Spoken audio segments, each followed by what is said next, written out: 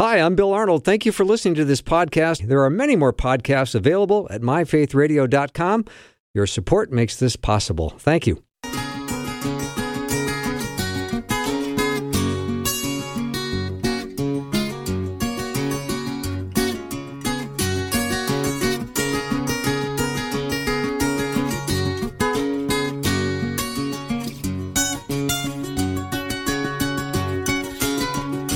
And a warm welcome to the afternoon show. I'm Bill Arnold. Thank you for joining me today. I've got a wonderful show planned for you. Rob Bluey is going to come on in just a minute, which means if you have a question for Rob, you can always text it over. I will ask Rob anonymously on your behalf, 877-933-2484. It's always nice to have a Washington, D.C. correspondent, and Rob's our guy. And then also after that, Dr. Greg Bourgond, just returning from Ireland, where he was over with his grandson. We're going to talk about Ecclesiastes with him. And then in hour 2, Dr. Glenn Pickering will be my guest. So it's going to be a great show. Rob is the executive editor at the Daily Signal, and he's a weekly guest of mine. Always nice to have him on. Rob, welcome. Thanks, Bill. It's always good to join you. Thank you. So let's talk about budget, Rob. If no agreement is reached by the end of the fiscal year, what's the government going to shut down? What are they going to do?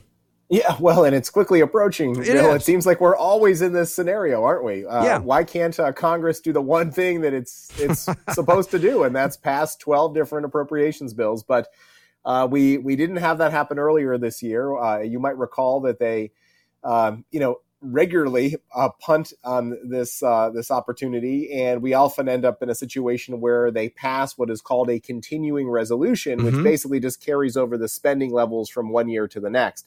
And the fiscal year, as you mentioned, ends on Friday, September 30th. So it's coming up next week. Right. And that means that there is a lot of maneuvering taking place in Washington, D.C. this week and next for people to try to get what they want in these bills.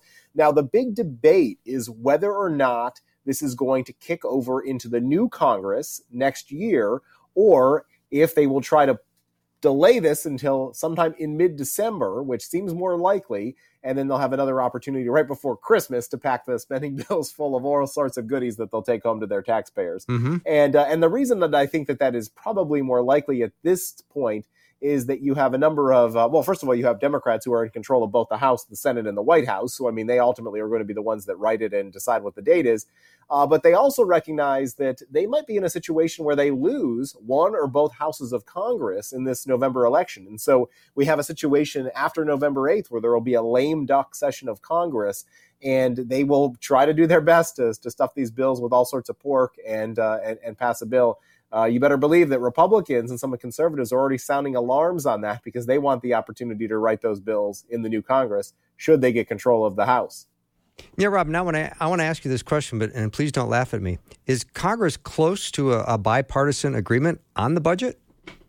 I think there are certain things that they're probably more likely to agree on than others. Okay. For instance, there is general consensus that the supplemental spending bill that will come alongside this for Ukraine is going to be generally supported. However, there are a number of people. We've now devoted $53 billion to Ukraine since the beginning of the year, since the war started with Russia.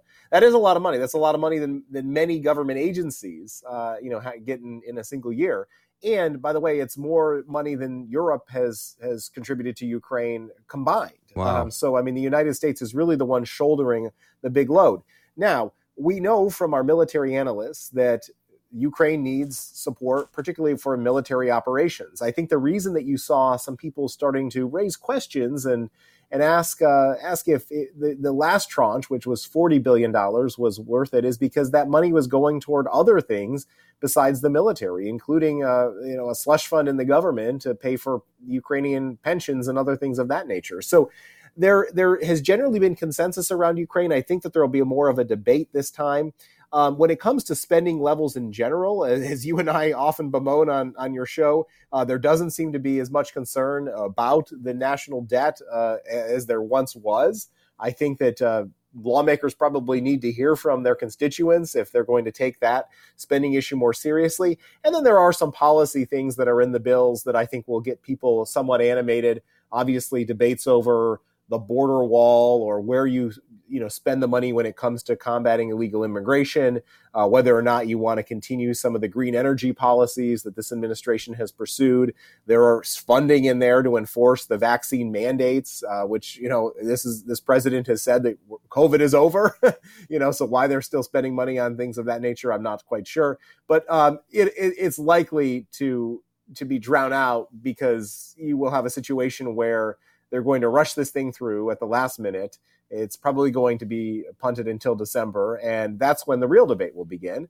And hopefully at that point, they'll have another continuing resolution that will allow the new Congress to debate these issues, as opposed to having a year-long spending plan that would carry forward some of these bad provisions.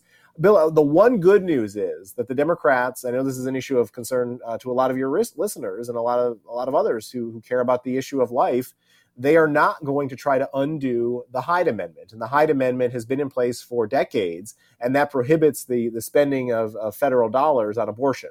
And so that is an encouraging sign that the Democrats abandoned that. It has had bipartisan support for many years. And in fact, it wasn't until Joe Biden, until he was campaigning, withdrew his support, that even he was somebody who backed it when he was a senator. Mm-hmm. Rob, what is your perspective on polling? You hear polls that come out all the time, and I'm wondering how legit they are and how much weight they carry. What is your thoughts on those? Well, they certainly carry a lot of weight when it comes to shifting the narrative around certain campaigns or certain policy issues. So, I mean, let's take a candidate, for instance. If a candidate is perceived to be in a competitive race, you may have super PACs and other organizations come in and be willing to spend more money on advertising. So, I mean, they do influence decisions, financial decisions in that regard. When it comes to policy issues or polls, I think that they're helpful in measuring the American people's sentiment on certain things. For instance, we have seen consistently that the economy and inflation rates is the number one issue that Americans care about. We've seen an uptick in the number of people who say that abortion and life issues will be a deciding factor in their vote. And so I think from that standpoint, Bill, it helps us just take a snapshot in time. But we can't put too much weight behind them. After all, polling has proven to be quite wrong in the past. You have to look no farther than the 2016 election, right, when even on election night, all of the major pollsters were predicting Hillary Clinton's victory, and Donald Trump surprised everyone. Yeah, I was just wondering with pollsters, whether it's a Republican pollster polling a Democrat or a Democratic pollster polling a Republican. Would they consider it hostile territory? I mean, how much information do I want to be passing on to a person? Well, that is true. I mean, there have been some interesting combinations where you have Republican pollsters working with Democratic pollsters, and I think that probably lends a little bit more credibility in the eyes of voters. And certainly when you have that sharing of information, or when you have that kind of collaboration, it's not seen as a partisan or an ideological poll.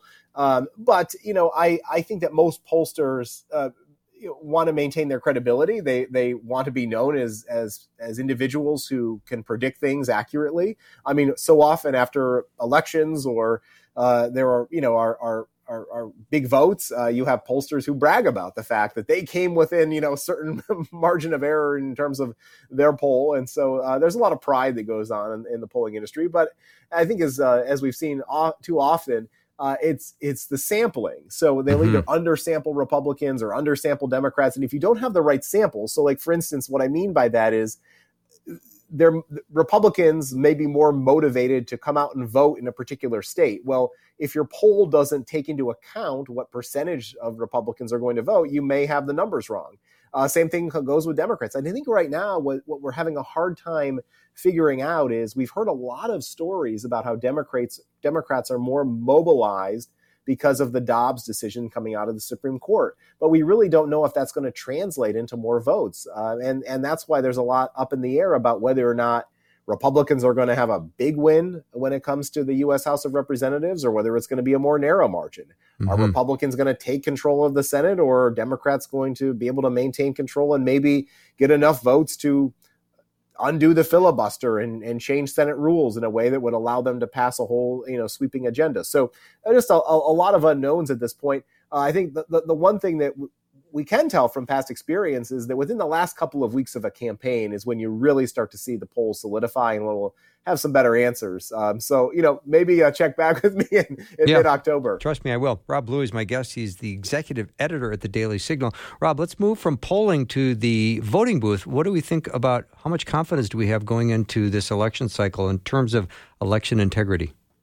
Well, there is definitely, hopefully, more confidence because several states have taken steps to secure their elections and put in place measures that I think will give voters more confidence. But Bill, I was just in Atlanta, Georgia last week for a Family Research Council event at a Baptist church there. And I'll tell you, in talking to people, I mean, there's still a lot of concern in that state in particular, even though it has taken some steps to improve its elections because of what happened last time. You'll remember that Georgia was one of the states where there was a big dispute over the presidential election and President Trump making phone calls to the Secretary of State and pressuring the governor. Mm-hmm. And then you had two runoff elections, neither of the U.S. Senate races, which were both being contested in 2020.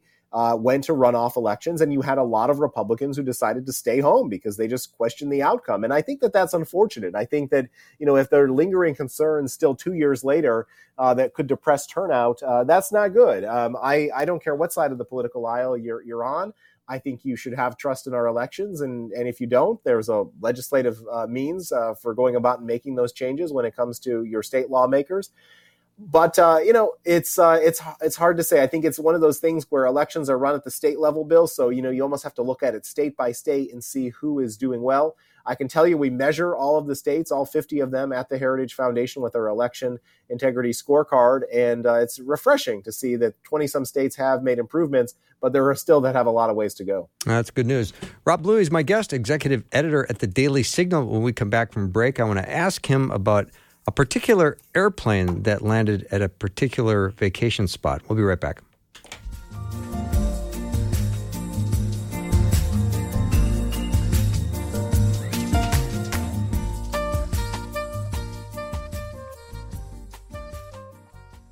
Faith Radio and Afternoons with Bill podcasts are available because of listener support. If you are a supporter, thank you so much. Becoming a supporter today by visiting myfaithradio.com.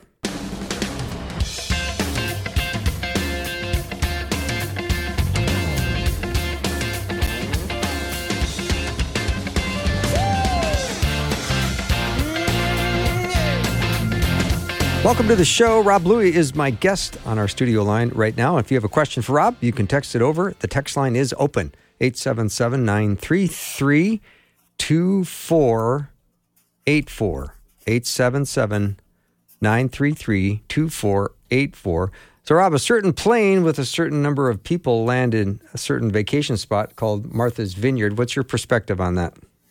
Well, Bill, it's one of those issues that it seemed to fade from the news for a while, and this has certainly put it back front and center on in the headlines. That's for sure. Governor Ron DeSantis and Governor Greg Abbott of Texas have decided that they are going to use planes, buses, and other means of transportation to deliver illegal immigrants who've crossed the border to other destinations, primarily blue states or states led by Democrats. And in this particular case, Governor DeSantis sent the plane to Martha's Vineyard as an effort to demonstrate to the residents of that location, which the residents have indicated their support for sanctuary policies, what Texas and Florida have felt on almost a daily basis with the influx of immigrants. So it is it's an issue that I know is very politically contentious. I know that there are many of your listeners, I would imagine, who see it as a political stunt. There are others who say there's no other way to get these Democrat elected officials to pay attention. It's happening at the same time that Vice President Kamala Harris is saying the border is secure.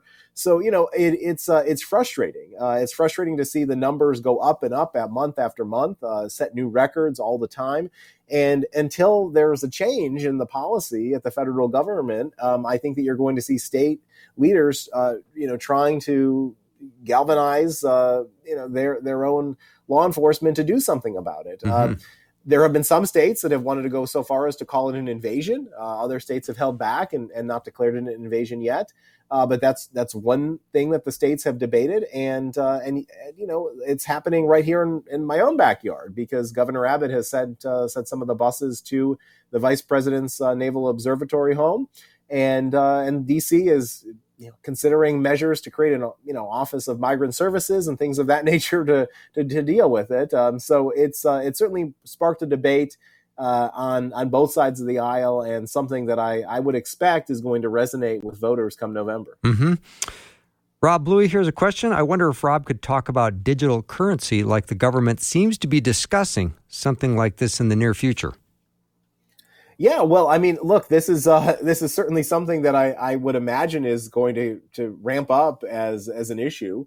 There's a lot of potential here, and there's a lot of pitfalls for the government to get involved and start regulating digital currency. And I think that's one of the reasons we should be skeptical anytime we see the government wanting to take control over something or propose rules, particularly at a time when something in its infancy that's starting to take off.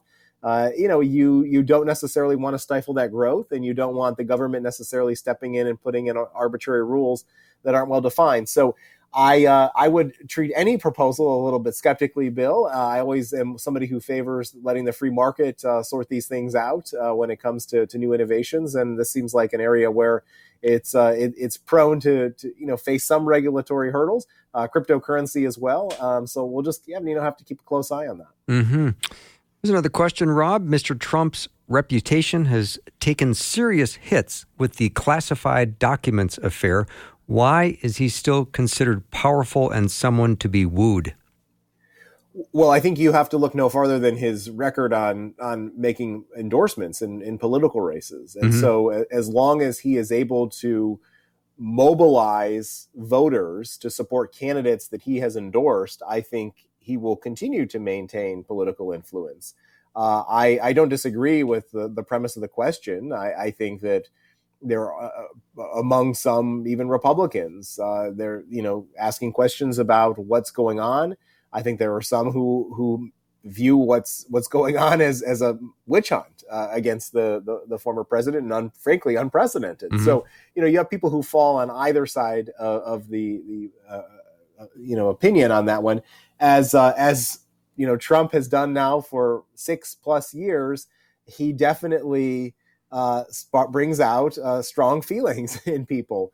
And there are people who he has endorsed who have gone on to win in races that they probably wouldn't have otherwise had a chance at winning because they had his endorsement. I mean, think about the Ohio and Arizona candidates for Senate, J.D. Vance and Blake Masters, who were both, in tight races, who ended up winning fairly decisively as a result of Trump's endorsement. So that's why I think he continues to maintain power. Mm-hmm. Going back to our earlier question about the plane load that went to Martha's Vineyard, the question is, didn't the Biden administration do a similar thing by sending the immigrants to New Hampshire and New York in the dark of the night, or am I misinformed? No. That he's not misinformed. That is true. The Biden administration was sending those flights. We've covered it on the Daily Signal, and Bill Malugin at Fox News, I believe, has done some excellent reporting on that issue. So absolutely. I think that the difference here, if you were to ask, somebody who is coming at this from the White House or from a Democratic congressional office, they are obviously upset that they are targeting these specific destinations, which happen to be, the vice president's residence or Martha's Vineyard, which has made some noise about being a sanctuary location. And so that's why it's generating the headlines. I did think that, some of the people who live in those locations who showed, very little willingness to accept the illegal immigrants and wanted them out within mere hours, it shows like what the real life consequences and effects are. And for instance, we've gone down to the Texas-Mexico border and talked to ranchers who've had their property overrun. I mean, there are, Bill, very real life consequences that they endure on a daily basis that I think those of us who don't see that up close experience. And so it's their way, the governor of Texas and governor of Florida's way of bringing the border crisis to their backyard. Mm-hmm.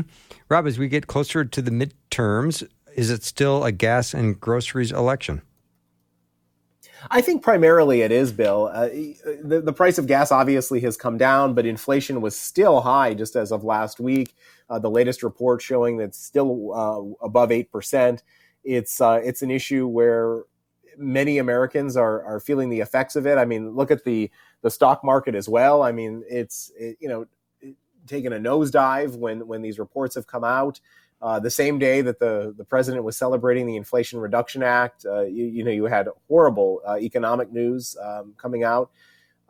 So it is going to be the dominant issue in the election. I think the big question is, and we'll find out Friday, frankly, what are the alternatives? What are the solutions that Republicans are going to put forward to fix this problem? Mm-hmm. And the reason I say we're going to find out Friday is because the House Minority Leader, Kevin McCarthy, has said that the Republicans are going to unveil their commitment to America outside of Pittsburgh on Friday, and we'll get some details about what their plan includes. Up until this point, there have been individual members of Congress, like Senator Rick Scott, who have put out their proposals, but the party as a whole hasn't coalesced around an agenda like they did in 1994 with the Contract with America. So they're going to try to present these issues, to nationalize the election in a way that mobilizes people around a set of issues. And, we'll have to see if that works or not. I think that the American people are tired of empty promises, broken promises, and they want to see something done about it. Mm-hmm. Rob Bluey is my guest. And Rob, on Sunday, September 18th, just a couple days ago, President Joe Biden declared that the COVID pandemic is over. So do we see that happening all across the country? Are kids all the way back in school with no masks, or what's going on? I still see plenty of people wearing masks in Washington, D.C. Okay. So Biden, in Biden's own backyard, people are not necessarily embracing that point of view. I think that if there is one good thing to come out of this, it means that the billions of dollars that the White House was asking for in emergency COVID funding are probably now dead on arrival when it comes to Congress, because, how can Congress appropriate, tens of billions of dollars for more COVID funding if the president himself is saying that the pandemic is over? So if there's any good news to come out of the president's comments, that might be it. Mm-hmm. And are kids back in school without masks, or are there still some districts that are supporting the use of masks? Oh, there are still supporting the use of masks. And my own kids report to me that even though it's voluntary in their school, that there are still plenty of kids who wear masks all the time. And wow. I just don't know. I mean, I still see people wearing masks in my church. And, I think that, it's a personal choice, Bill. I'm not going to cast judgment on people, what they want to do, but I don't know when that's going to stop, frankly, if it'll ever will. I have no problem with people if they would feel a little bit more comfortable wearing a mask for their own health. I'm all for it. Well, it's certainly one thing. We all know that when we isolated, nobody got sick. And I can tell you, Bill, that my kids have brought home plenty of colds already in the first 4 weeks of school. Yeah. Well, Rob, thanks so much for your time today. I look forward to our next conversation next week. Thanks, Bill. It's always great to talk to you. Yeah, thank you so much. Rob Bluey's been my guest. He is the executive editor at the Daily Signal. You can go learn about that at dailysignal.com. That's dailysignal.com. After a short break, Dr. Greg Bourgond's in. We're going to talk about Ecclesiastes.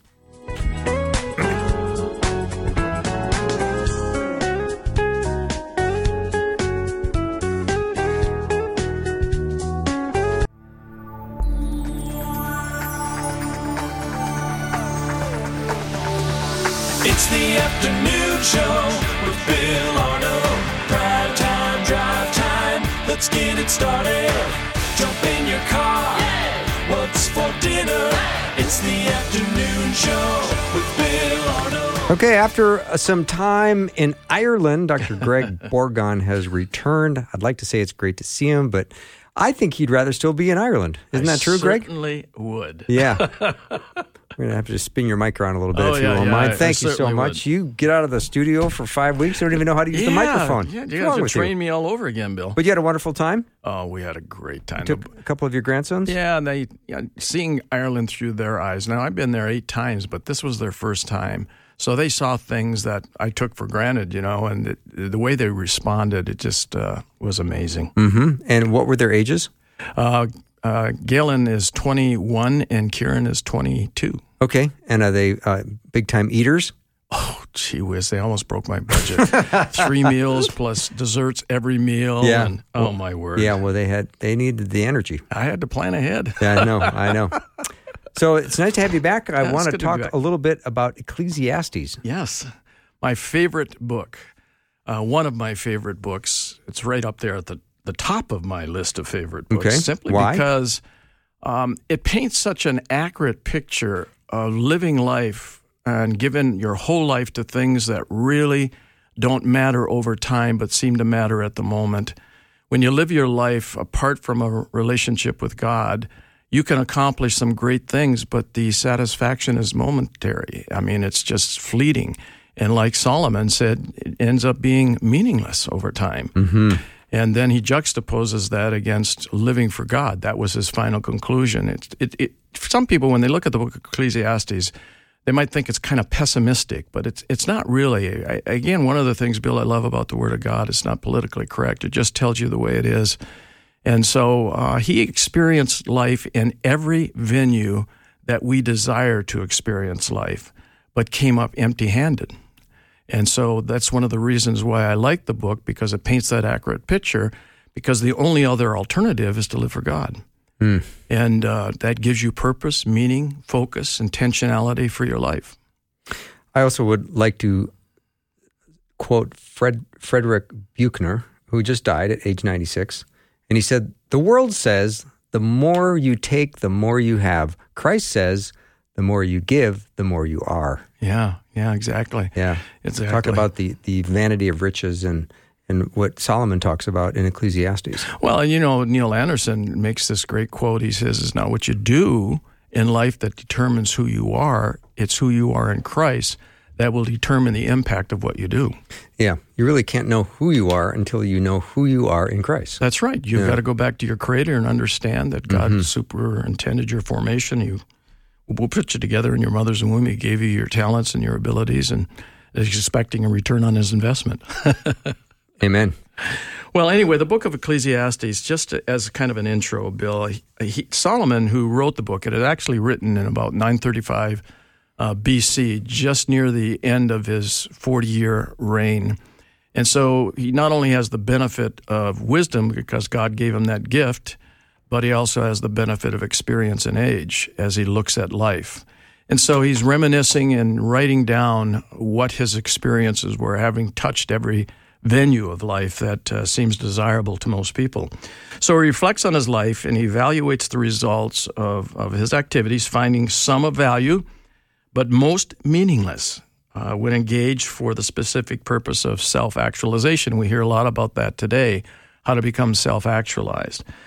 Now, he completed some great projects. I mean, he built houses, he planted vineyards, he made gardens and parks, he planted fruit trees, he made reservoirs, he had slaves, he owned herds and flocks, he amassed silver and gold, he acquired singers, and he had a harem.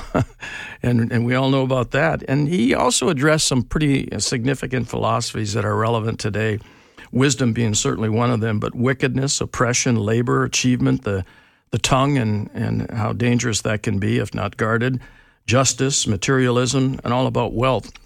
He makes a statement in Ecclesiastes chapter 2, verse 10 and 11. He says, "I denied myself nothing my eyes desired.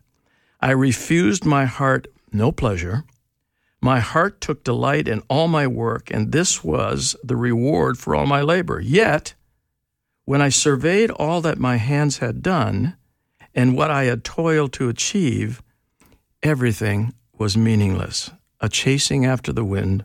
Nothing was gained under the sun." Wow. What a way to come to the end of your life. And I think there are people today who have invested their whole life, maybe in their job, maybe in their vocation, and kind of barreled through their life. Now they're at the end of their life, and they look back on what they've accomplished. Often a field of relationships are broken because of unkept promises, of put off plans, and they come up empty because their whole identity is wrapped up in what they've done, and now it's taken away from them. Right.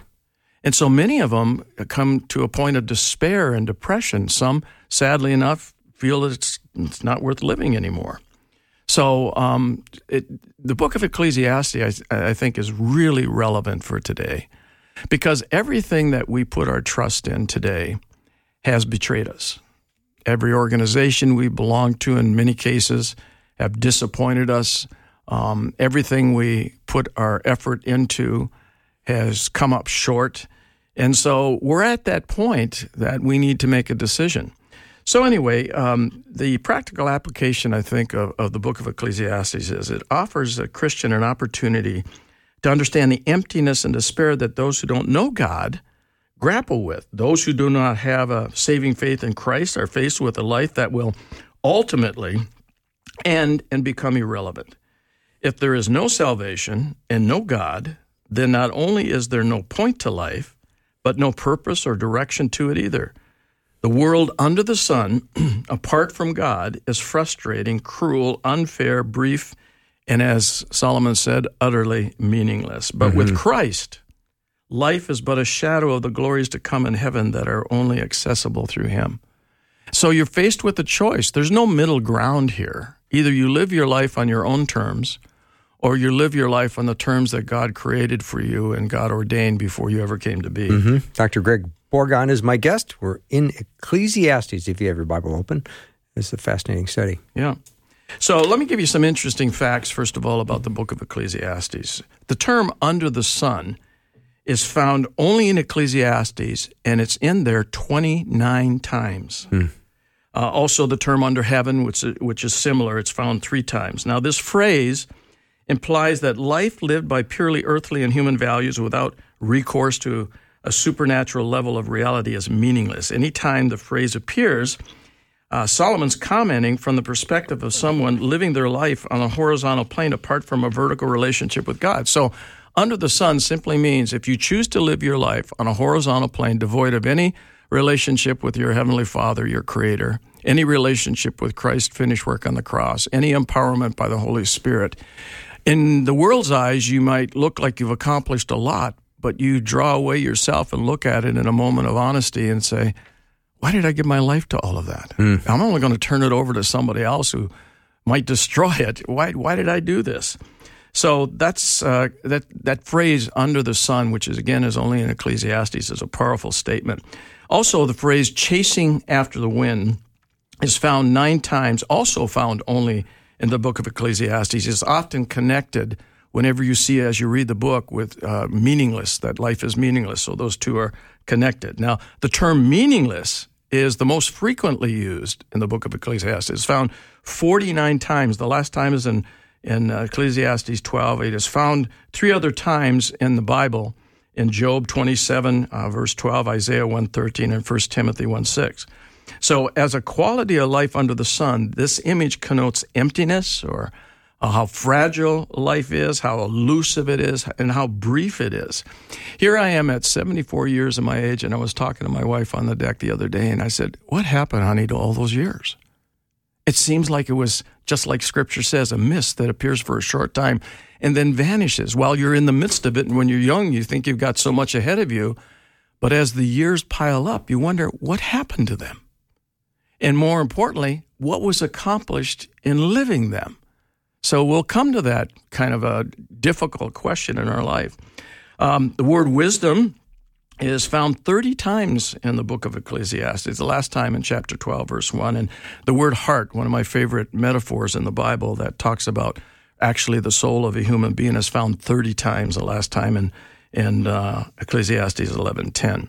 So what I'd like to do, Bill, is just as much time as we have, unwrap a couple of passages and to see what they have to tell us. What lessons can we learn from Solomon? So let's first of all look at Ecclesiastes chapter 1, verse 3 through 11, which represents for me that life goes on. And here's what it says. What does a man gain from all his labor at which they toil under the sun? Generations come, generations go, but the earth remains forever. The sun rises and the sun sets and hurries back to where it rises. The wind blows to the south and turns to the north. Round and round it goes, ever returning on its course. All streams flow into the sea, yet the sea is never full.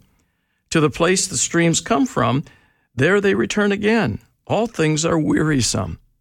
More than one can say. The eye never has enough seeing.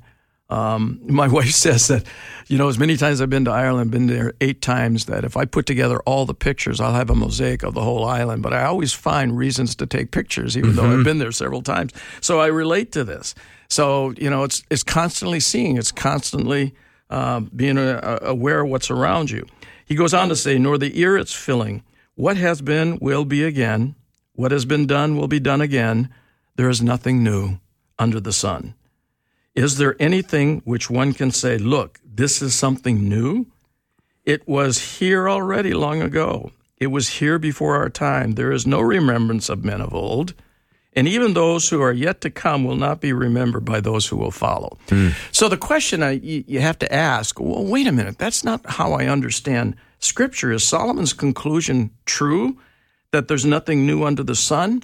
Well, under the sun, that may be true. I mean, if you're living your life devoid, again, of any relationship with your Heavenly Father, any sense of the eternal, you'll conclude that. But in Christ, it says in Scripture that there are multiple things that are new. He has given us a new commandment to love one another in John chapter 13. We have new life in the Spirit, Romans chapter 7. In Him we're a new creation, 2 Corinthians chapter 5. He gives us a new self. He gives us a new and living way, it says in Scripture. He is the mediator of a new covenant. There will be new heavens and a new earth. He will make all things new. So there are some things new, but only in Christ. If we're looking for something new, it's found in Christ. It's not going to be in our observations of life living under the sun. So life apart from God is indeed meaningless, a chasing after the wind. Activity without purpose is meaningless, and the only one that can give us purpose, intentionality, and focus for our life is our Creator. I'm in full agreement, Dr. Greg Bourgond, so thank you for that. That's a great unpacking of that verse, Ecclesiastes chapter 1, verses 3 through 11. Thank you for that. I'm delighted to know there are new things under the sun, but they are all made new in Christ. In Christ. In Christ. Yep. All right, let's look at another passage. Let's maybe start that one after the break. Okay. If that's A-okay with you. Sure. Dr. Greg Bourgond, once again, is my guest. We're talking about Ecclesiastes, and we're going to continue with, when we come back, we're going to try to take a look at Ecclesiastes chapter 2, verses 17 to 23. First day with my new mouth. I'll be right back.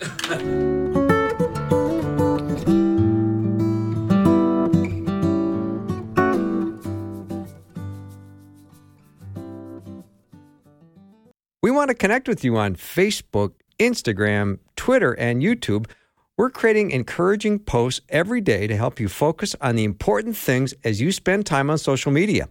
From graphics that feature Bible verses and quotes from our hosts and show guests, to articles about topics you are interested in, to videos from our hosts. Search Faith Radio on social media sites to connect with us today.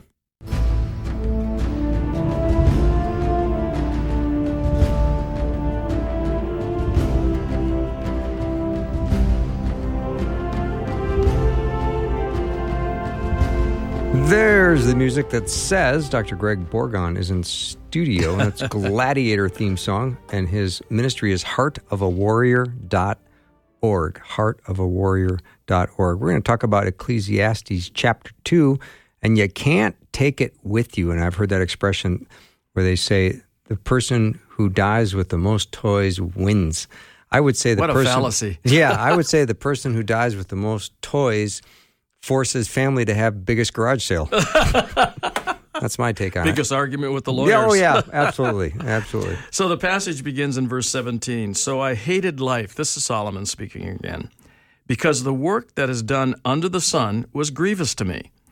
All of it is meaningless, a chasing after the wind. I hated all the things I had toiled for under the sun because I must leave them to the one who comes after me. And he knows, and who knows whether he will be a wise man or a fool. Yet he will have control over all the work into which I have poured my effort and skill under the sun. This too is meaningless, So my heart began to despair over all of my toilsome labor under the sun. For a man may do his work with wisdom, knowledge, and skill, and then he must leave all he owns to someone who has not worked for it. This too is meaningless and a great misfortune. What does a man get for all the toil and anxious striving with which he labors under the sun? All his days, his work is pain and grief. Even at night, his mind doesn't rest. This too is meaningless. So, what we can draw from that is naked we came into the world and naked we shall leave the world. Things acquired will be things lost. Ultimately, you can't take anything with you. The only thing that remains are relationships that have been forged over time, that have been established. They'll continue on. What I found interesting in studying Ecclesiastes, even though Solomon was given the gift of wisdom, there is no guarantee that just because you're wise, you're going to make wise decisions. Mm-hmm. And so it has its limits. It requires intentionality. It requires a decision that you're going to act on what you've observed and what you become wise about. And that's where he failed in many cases. Even though he had this great gift of wisdom, he didn't always make the wisest decisions. Then we look at another passage that's familiar probably to your listeners. Ecclesiastes 3:1-8 is often quoted by secular people. And I call it the pendulum of life. There's a time for everything and a season for every activity under heaven. Time to be born, a time to die, a time to plant, a time to uproot, a time to kill, a time to heal, a time to tear down, a time to build, a time to weep. And it goes on and on about these things that are opposed to one another that happen over the course of time. So the point is, life happens in between our plans, Bill. Mm-hmm. There is a proper time and procedure for every matter, according to Ecclesiastes 8:6, even though anxiety weighs heavily on our soul. There is an ebb and flow to it that this passage is identifying. We can't predict or foresee life ahead, but we can prepare for whatever comes our way if we live a centered life. If we're trying to live a balanced life, we're constantly under tension, trying to adjust to everything that comes our way, and we end up losing our balance. So if we live a centered life, then whatever comes our way, God will give us the ability to deal with it. So we can't predict or foresee life ahead, but we can prepare for what comes our way. Mm-hmm. Circumstances, events, and encounters may be out of our control, but how we respond to whatever comes our way in our control through Christ in the empowerment of the Holy Spirit, that's what matters. I agree. Dr. Greg Bourgond is my guest. We're in the book of Ecclesiastes. I think if we can now, Greg, I think we have time. Let's move on to Ecclesiastes chapter 3, verses 10-11, which there's eternity in every soul. Yeah, this is a powerful passage for me. I mean, when I first came across it, and it came out to me like a neon light, I came to the conclusion nothing happens to us by coincidence. We're not a mistake. We're not a happenstance, because this passage clearly demonstrates something. And let me read it for us. I have seen the burden God has laid on men. He has made everything beautiful in his time. Now, here's what I want the audience to pay attention to. He has also set eternity in the hearts of men, yet they cannot fathom what God has done from the beginning to the end. What does that mean? What that tells us is that God has given us a sense of the eternal, something of the supernatural that's embedded in every soul. And it compels every human being, man or woman, regardless of era, regardless of ethnicity, regardless of locale, to ask questions, these three questions over and over again. So what we see is God's DNA is given to every living soul and compels us to seek answers to the most important questions in our life. And here's what they are. Why am I here? Has everything to do with purpose. The second question is, am I making any advancement, which has everything to do with progress? And then finally, am I making any worthwhile contribution that matters, which is all about permanence? So we'll ask those questions or variation thereof throughout the course of our life, especially when we're feeling unappreciated or thinking that we haven't done anything of any consequence. And we know that there's more to life beyond that because the eternal is in us that compels us to ask those questions, a sense of the eternal. Yeah. Greg, might that last question be kind of a tough one. I mean, why am I here? I'm here to know God and make him known. Let's just say that would be my answer right now. Am I making any advancement? Well, I certainly hope so. But am I making any worthwhile contributions that matter? Now, that would be decided by God, wouldn't it? Because it would be decided by God, but when you have a perspective on the eternal, you come to the realization that for some unfathomable reason, infinite God has chosen us as finite creatures to facilitate his redemptive purposes in a fallen world. And so the question really is couched in that backdrop. What of any consequence have I done for the kingdom of God? Mm-hmm. And that's where the focus should be. We can say that we've got a building named after us or we've acquired a great deal of wealth, but unless we've used those wonderful things that have come our way to facilitate God's redemptive purposes, what worth are they? Mm-hmm. So that's the important thing about, am I giving my life to things that really matter, right? That have eternal consequence? Yeah. That's the issue. Yeah. Because I was thinking of going and, say, doing ministry in the inner city, and you say after 10 years of doing that, I don't know if anyone's ever paying attention to me. And one day you die and you get to heaven and you go, wow, look at all these inner city people I talked to. Not only that, at the judgment seat of Christ, when God is expecting a return on his investment for what we've done in the faith, it's going to be revealed to us where God says to us, here's what you have done that matters. Exactly. And we're going to be astounded because it's probably going to be the small things that we don't anticipate were of any meaning or that we didn't receive any response from or any results. That's going to be fun. That is going to be wonderful. Mm-hmm. Let's just close, if we could, with this last one. We'll jump all the way ahead to Ecclesiastes 12, 13, and 14. Now all has been heard, he says. Now this is his conclusion after painting this picture. Here is the conclusion of the matter. He says, fear God and keep his commandments, for this is the whole duty of man. Wow. For God will bring every deed into judgment, including every hidden thing, whether it is good or evil. So when we appear, Bill, before the judgment seat of Christ to give an account for what we've done with what God's given us, what evidence will we present that represents a good return on his investment? So these are the consequences. There are consequences to every single action. And so it isn't that our eternal security after we receive Christ is in jeopardy. It's the rewards God will give us and what we will be doing in the kingdom that will never end. Well, that is some good study, good teaching, Dr. Greg Bourgond.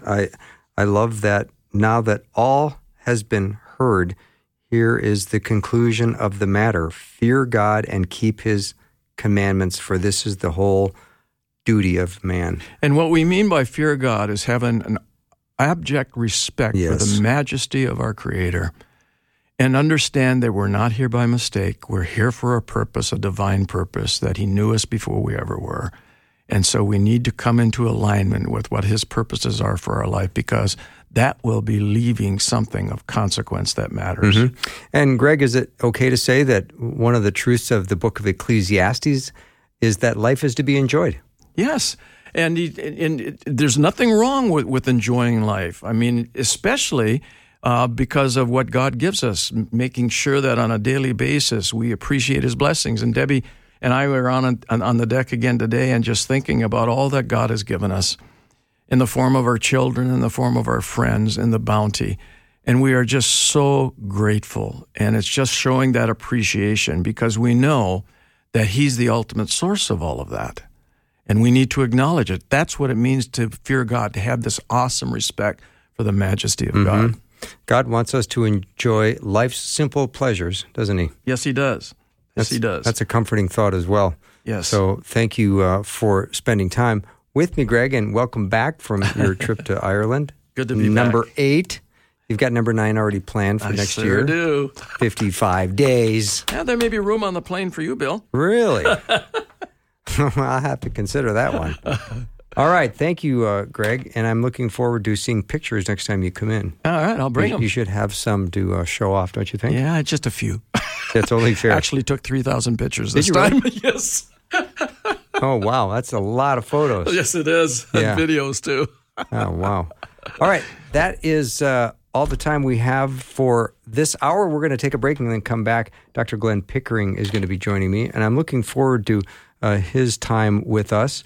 You know Glenn, you know he's a thoughtful guy, and he is going to spend the entire hour with us. So I'm looking forward to hearing what he's going to be teaching on today. We'll take a short break and be right back.